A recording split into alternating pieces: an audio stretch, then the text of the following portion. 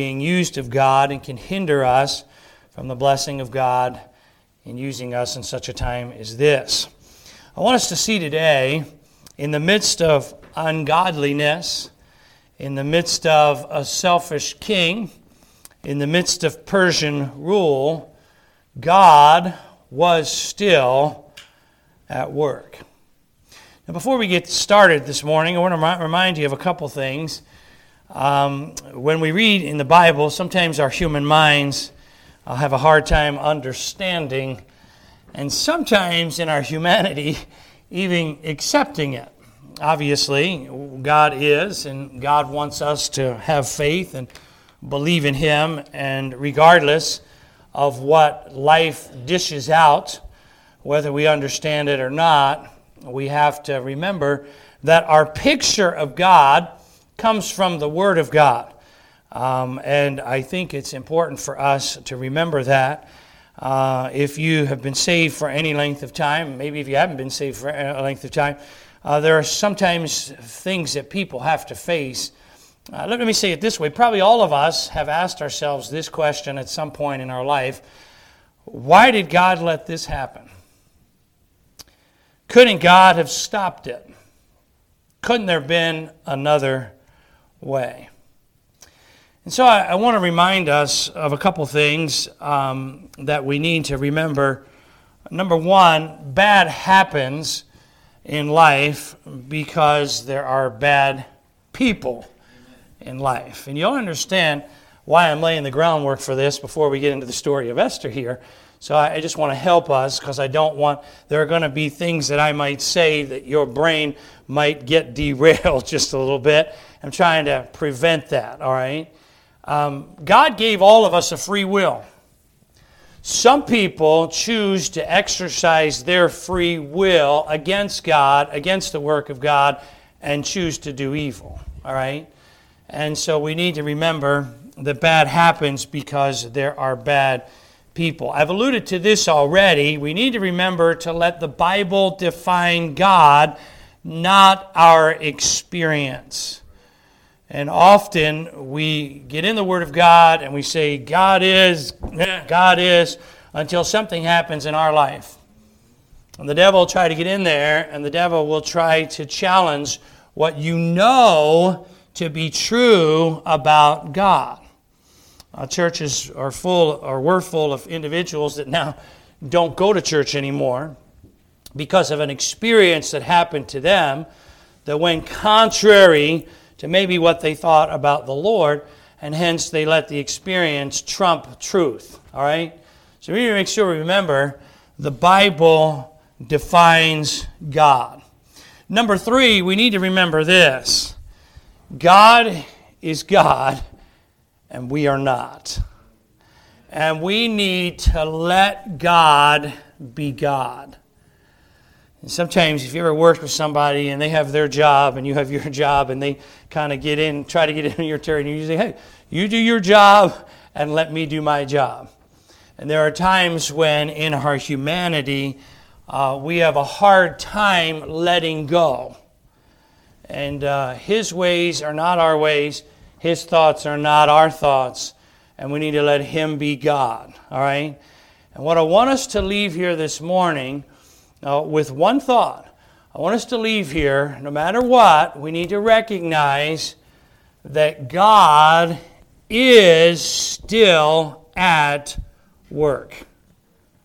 When we look at this, Esther's a great illustration of God working behind the scenes. We like to have it all figured out. We like to know it all. We like to understand it all. We'll never know it all. We'll never understand it all. We'll never have it all figured out. We have to let God be God. All right? I want to give you, I don't normally do this, but I'm going to give you my three thoughts for this morning right out of the gate here. We'll read some scripture and we'll come back and we'll talk about it. All right? Our main thought is this. God is still at work. God is still at work. I'm going to give you three thoughts concerning this morning. Number one, God is still at work when you receive bad news. God is still at work. Number two, I hope to show you from this passage of Scripture that God is still at work when you experience bad circumstances. God is still at work. And number three, I want us to see from this story, God is still at work when you face bad people. All three of these are realities in 2024. And they were realities in the book of Esther. Esther chapter number 2 really talks about two characters. It talks about Esther and it talks about Mordecai. We're going to look next week, Lord willing, at Mordecai. Next week's message will be entitled, A Certain Jew. I want us to see this week, the message is simple. God is still at work. Look with me as I begin reading Esther chapter 2. We'll read verse 1 to 4. We'll have prayer, and then by God's grace, we'll show you what the Word of God has to say about Him being at work. Verse 1 of Esther 2. After these things, when the wrath of King Ahasuerus was appeased, he remembered Vashti and what she had done and what was decreed against her. Then said the king's servants that ministered unto him, Let there be fair young virgins sought for the king, and let the king appoint officers in all the provinces of his kingdom, that they may gather together all the fair young virgins unto Shushan the palace, to the house of the women, unto the custody of Haggai, the king's chamberlain, keeper of the women, and let their things for purification be given them. And let the maiden which pleaseth the king be queen instead of Vashti. And the thing pleased the king, and he did so. Let's have prayer. Lord, we need you today. We need you every day. And I need thee every hour, the songwriter wrote. Lord, we ask you for this hour, that you would fill me with your Spirit. And Lord, you'd help me to communicate truth as you would have. Lord, you know each one here and the needs that each has. Lord, you know the needs of those that are watching via live stream. I pray, Lord, that you would do what only you can do and that you would meet needs. And Lord, you'd glorify yourself. And Lord, we'll thank you and praise you for all you do. In Jesus' name, amen. Number one, God is still at work when you receive bad news. Almost 4 years had passed since Vashti was dethroned. Sometimes when we read the Scripture, we just think the next day, the next chapter happened. Almost 4 years had passed since she was dethroned. The king came home from defeat in battle. I think he was missing his wife Vashti. Even though he had a harem of women, he still missed her. In verse number 2, you'll see that the king is counseled not to restore Vashti. Then said the king's servants that ministered unto him, Let there be fair young virgins sought for the king. Don't restore Vashti, but send servants into the land and take single women and bring them to the palace so you can choose a new wife. Can I use the word abduct? Look at verse number 4. And let the maiden which pleaseth the king be queen instead of Vashti, and the thing pleased the king, and he did so. One commentator said this, quote, Knowing the king's strong sensual appetite, the counselors suggested that he assemble a new harem composed of the most beautiful young virgins in the empire. These young women were conspired against their will and made part of the royal harem. Every night the king had a new partner, and the next morning she joined the rest of the concubines. If she wasn't chosen, she was there for the rest of her life, never to marry. Historian Herodotus validated this as he described Xerxes as indulging himself in immoral behavior after his defeat by Greece. Imagine living in this time period. Imagine hearing the news. I don't think there's any of us that wouldn't say that is bad news. I wonder how many young gals hid. I wonder how many parents had to lie. I wonder how many gals just grabbed some old dude and proposed to him so that they could be married. We had when I was in college. We had a day that they set aside that was called reverse courtesy. And we called it in the guys' dorms reverse curse.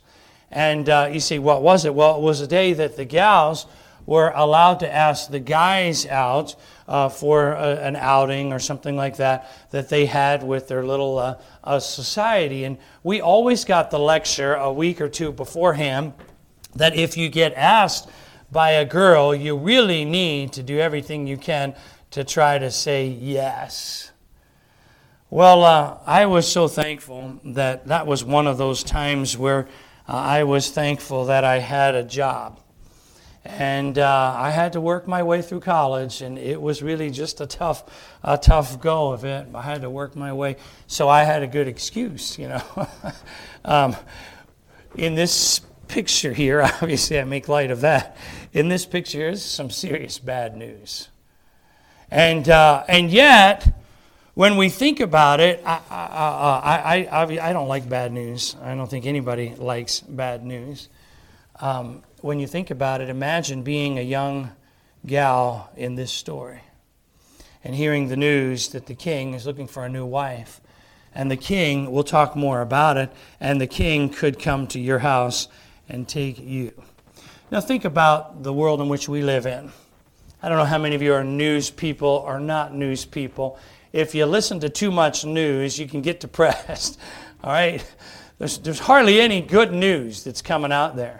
But you say, well, I want to know enough about the news so I can stay informed and so that I can pray intelligently. And there's a balance out there somewhere. But life is full of bad news. And, when you think about it, God is still in control. Daniel chapter 4 and verse number 35, the Bible says this, "And all the inhabitants of the earth are reputed as nothing. And he doeth according to his will in the army of heaven among the inhabitants of the earth, and none can stay his hand or say unto him, What doest thou?" God is in no way limited. God's ability is not limited at all, no matter how much bad news is out there. Can you hold your place in Esther 2 and turn with me to the Gospel of Luke and chapter number 8. The Gospel of Luke in chapter number 8, and I want to read a story about an individual that received bad news. The Bible says in Luke 8 and verse number 40. Luke 8 and verse 40. "And it came to pass that when Jesus was returned, the people gladly received him, for they were all waiting for him. And behold, there came a man named Jairus, and he was a ruler of the synagogue, and he fell down at Jesus' feet and besought him that he would come into his house. For he had only one daughter, about 12 years of age, and she lay a-dying, but as he went, the people thronged him." Now, he's headed to this guy's house, and while he's headed to this house, the crowd throngs him, and you read the story of the woman with the issue of blood, and we are going to pick up at the end of that story. He says, "Daughter," verse 48, "be of good comfort, thy faith hath made thee whole. Go in peace." While he spake, verse 49, again, where is he headed? He's headed to this guy's house, Jairus' house. "While he yet spake, there cometh one from the ruler of the synagogue's house, saying to him, Thy daughter is dead, trouble not the master." Someone comes and brings to him, "Hey, listen, I just came from the house, and I want you to know that his daughter is dead. Bad news. Leave Jesus alone. Trouble not the master. Accept the bad news." Interesting what Jesus does, because he's not limited by bad news. He's not limited at all. He says in verse 50, "When Jesus heard it, he answered and said, Fear not. Believe only, and she shall be made whole." By the way, there's a great solution for us when you receive bad news. Fear not, believe only. Our theme last year was believing God no matter what. Fear not, believe only, Jesus says, and she shall be whole. And if you know the story, he comes to the house, verse 51. He suffered no man to go in, except Peter and James, the father and mother of the maiden. Verse 52, "And all wept and wailed. He says, weep not, she's not dead, but sleepeth. Now look at this. And they laughed him to scorn, knowing that she was dead. By the way, when you choose to believe only, and you choose to fear not, there'll be individuals that'll laugh at you. There'll be individuals that'll say, you're crazy. Hey, but we're not worried about what others think. We're worried about what God can do. And he put them out, verse 54, took her by the hand, said, Maid, arise. Her spirit came, she rose straightway, and he commanded to give her meat. And he works a miracle in the face of bad news. Number one, we need to remember that God is still at work, even when we receive bad news. Esther chapter 2, I want you to see a second thought here this morning as we look at Esther chapter number 2, and I want you to look at verse number 7. And he brought up Hadassah. The word Hadassah means myrtle. That is Esther. Her name means star.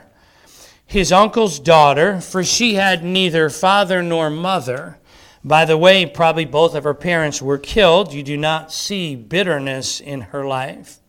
And the maid was fair and beautiful, whom Mordecai, when her father and mother were dead, there you go, took for his own daughter. He takes her in. And the Bible says in verse 8, So it came to pass when the king's commandment and his decree was heard, and where many maidens were gathered together unto Shushan the palace, to the custody of Hegai, that Esther was brought also unto the king's house, to the custody of Hegai, keeper of the women. What do we have? Bad news turned into bad circumstances. By the way, just because you hear bad news doesn't mean that that's going to play out. Sometimes we can get all rattled over things that never happen. Remember the Y2K scare? Remember how things going to... Remember all the talk that goes around. People do everything they can. The devil wants us to live in fear.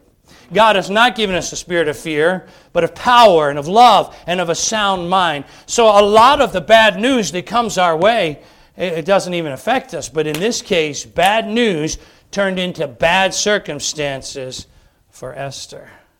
We think about this from what we can tell. Esther's a pure, young, virgin girl. Some make her the age of a teenager. Xerxes, a middle-aged man. The Bible doesn't give us all the specifics. One commentator said she was between 12 and 15. The king around 40. She was taken not of her own will. She was submitted, we know, to her uncle. We know she wasn't bitter about the death of her parents. Look at verse number 12. The Bible says in verse 12, Now when every maid's turn was come to go into King Ahasuerus, after that she had been 12 months, according to the manner of women, for so were the days of purification accomplished, to wit, 6 months with oil of myrrh, 6 months with sweet odors, and with other things for the purifying of the women. What are they doing? They're preparing them to go in and to see and really be with this king. Not her choice, not her doing. Bad circumstance. Verse 13, thus when it just describes, thus came every maiden unto the king. Whatsoever she desired was given to her to go with her out of the house of the women unto the king's house. But in the evening, verse 14, in the evening she went, and on the morrow she returned in the second house of the women to the custody of, you can pronounce his name, the king's chamberlain, which kept the concubines. She came into the king no more, except the king delighted in her, and that she were called by name. Bad circumstance. By the way, Esther didn't let the bad circumstance of her parents affect her. She stayed submitted to Mordecai. She didn't say to him, I don't have to listen to you. I don't have to obey you, which is sometimes the heart of individuals that have had kind of a rough family situation. They're so bitter they don't want to listen to anybody. Mordecai said, hey, don't tell anybody that you're a Jew. Yes, sir. I'm not going to tell anybody. She was submissive. She comes in here, we'll see in just a little bit. God works in a miraculous way. But she's in a situation that she did not let destroy her. She determined to keep her eyes on God in spite of the pain she faced in life. I don't want to minimize the pain that any of us have faced. Life is hard, but we can't let the devil get us thinking that God is not at work in our lives. Some people that have faced difficulty have thought or embraced the lie. I'm a second-class citizen. I'm a failure. I'm too broken to be used of God. Those are lies of the devil. I wish I could tell all of us that when you get saved, you'll never have any more bad experience in life. But that is not the case. Man that is born of woman is few days and full of trouble. Though I can't tell you we won't face it now, I can tell you this. Revelation 21 and verse 4 says, and God shall wipe away all tears from their eyes, and there shall be no more death, neither sorrow nor crying, neither shall there be any more pain, for the former things are passed away. Someday, the pain will be gone. The heartache will be gone. You know what? Sometimes we need to say to God, God, I don't like this pain. God, I can't handle this pain humanly. But God, I know you're still at work in my life. God, I know you still have a plan for me. And God, amidst all the difficulty, I am going to stand on the truth of your word that says, and we know all things work together for good to them that love God, to them who are the called according to his purpose. You think about what God can do with broken people. When you really process what's happening here, humanly, sometimes it's hard to digest. That's where we have to say, okay, God, I'm going to let you be God. I'm going to take what the Scripture tells me. I'm going to believe you. And I'm going to believe in the most bad circumstances that anybody could go through. God is still at work in my life. And God can still use me. I want you to turn just for a second to the Gospel of Matthew. Gospel of Matthew, chapter number 1. I want to read you 3 names in the genealogy here of Jesus Christ. In Esther's case, obviously, she was forced against her will. But in Matthew chapter number 1, there are 3 ladies that are mentioned by name. I want to just get you to think just for a minute. In verse 3 of Matthew 1, and Judas begat Pharez of Zerah of Tamar. Verse number 5, and Salmon begat Boaz of Rahab, and Boaz begat Obed of Ruth, and Obed begat Jesse.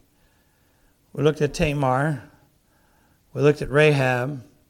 Look at the latter part of verse number 6. And David the king begat Solomon of her that had been the wife of Urias. If you go to verse number 17, you'll see basically what it is the genealogy here of Jesus Christ. If you're familiar with these individuals, Tamar pretended to be a harlot and got pregnant by her father-in-law of her own will.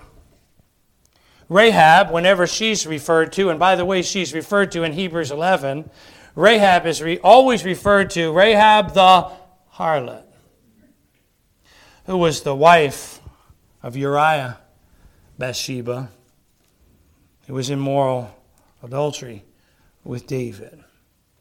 And yet God, in his sovereign great plan, includes these 3 women that we would think, He puts them in the genealogy of Jesus Christ. You know why? Because God is still at work in our lives, no matter what the circumstances we faced. No matter what the past, our past does not need to determine the future. God is able to continue His work and to use us and accomplish His will in such a time as this. God's at work when you receive bad news. God's at work when you experience bad circumstances. But thirdly, let's go back to Esther 2. And I want us to see that God is still at work when we face bad or difficult people. The Bible says in verse number 8, she came to the custody of Haggai, keeper of the women, this individual. Verse 9, and the maiden pleased him, and she obtained kindness of him. Here's an unsaved fella. Esther shows up, and God gives Esther favor. He speedily gave her things for purification, with such things as belonged to her, and 7 maidens which were meet to be given her out of the king's house, and he preferred her and her maids unto the best place of the house of the women. She finds favor in his eyes. Look at verse 15. Now when the turn of Esther, the daughter of Abihail, the uncle of Mordecai, who had taken her for his daughter, was come to go in unto the king, she required nothing but what Haggai, the king's chamberlain, the keeper of the women, appointed. She just submitted to whatever he said. Here, take this with you. And Esther obtained favor in the sight of all them that looked upon her. Her favor went beyond just the keeper of the women. Her favor went to all, and we know the story. So Esther, verse 16, was taken unto King Ahasuerus into his house in the 10th month, which is the month Tebeth, in the 7th year of his reign. And the king loved Esther above all the women, and she obtained grace and favor in his sight more than all the virgins, so that he set the royal crown upon her head and made her queen instead of Vashti. She had favor. One commentator said this: Haggai had a year-long treatment, a beauty treatment to prepare each woman for the king. It included a prescribed diet, the application of special perfumes and cosmetics, and probably a course on court etiquette. They were being trained to do one thing: satisfy the desires of the king. The one who pleased him would become his wife. Because of the providence of God, God gave Esther favor. And he gave Esther special treatment and the best place in the house for her and for her maids. God was at work. Xerxes, we know, wasn't a Christian. It's pagan. The Bible says in Proverbs 21 and verse 1, the king's heart is in the hand of the Lord, and he, as the rivers of water, he turneth it whithersoever he will. Proverbs 16 and verse 33, the lot is cast into the lap. We'll talk about the lot as we continue this book, but the whole disposing thereof is of the Lord. You know, if Vashti had remained queen, she probably would have sided with Haman in getting rid of the Jews. Had Esther not been born into the Jewish race, she could have not saved the nation from being slaughtered. God was at work in her dealings with some bad people. God gave favor. You remember the story of Joseph? Joseph was mistreated by his brothers, and he was sold into slavery, and he shows up in Egypt, and he shows up at the house of Potiphar, and God gives him favor in Potiphar's house. And all that Joseph does, God causes to prosper. But wait a minute, just a minute. Joseph was mistreated. But wait a minute, Joseph is there with ungodly people. And Joseph kept his eyes on the Lord.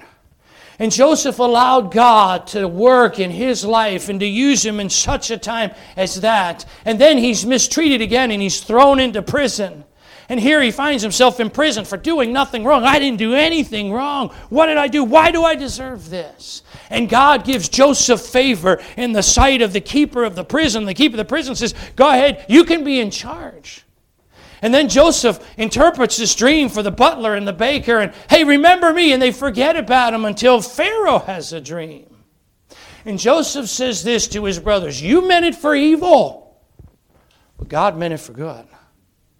And there's individuals in which we interact with that are out for evil in our life. I think concerning Daniel, when he showed up, he was taken captive from Jerusalem to Babylon. And Daniel said, I can't eat this portion of the king's meat. I can't do this. And God gives him favor. And then when it comes time for the test, Daniel and his friends are better than all the others there. God comes through.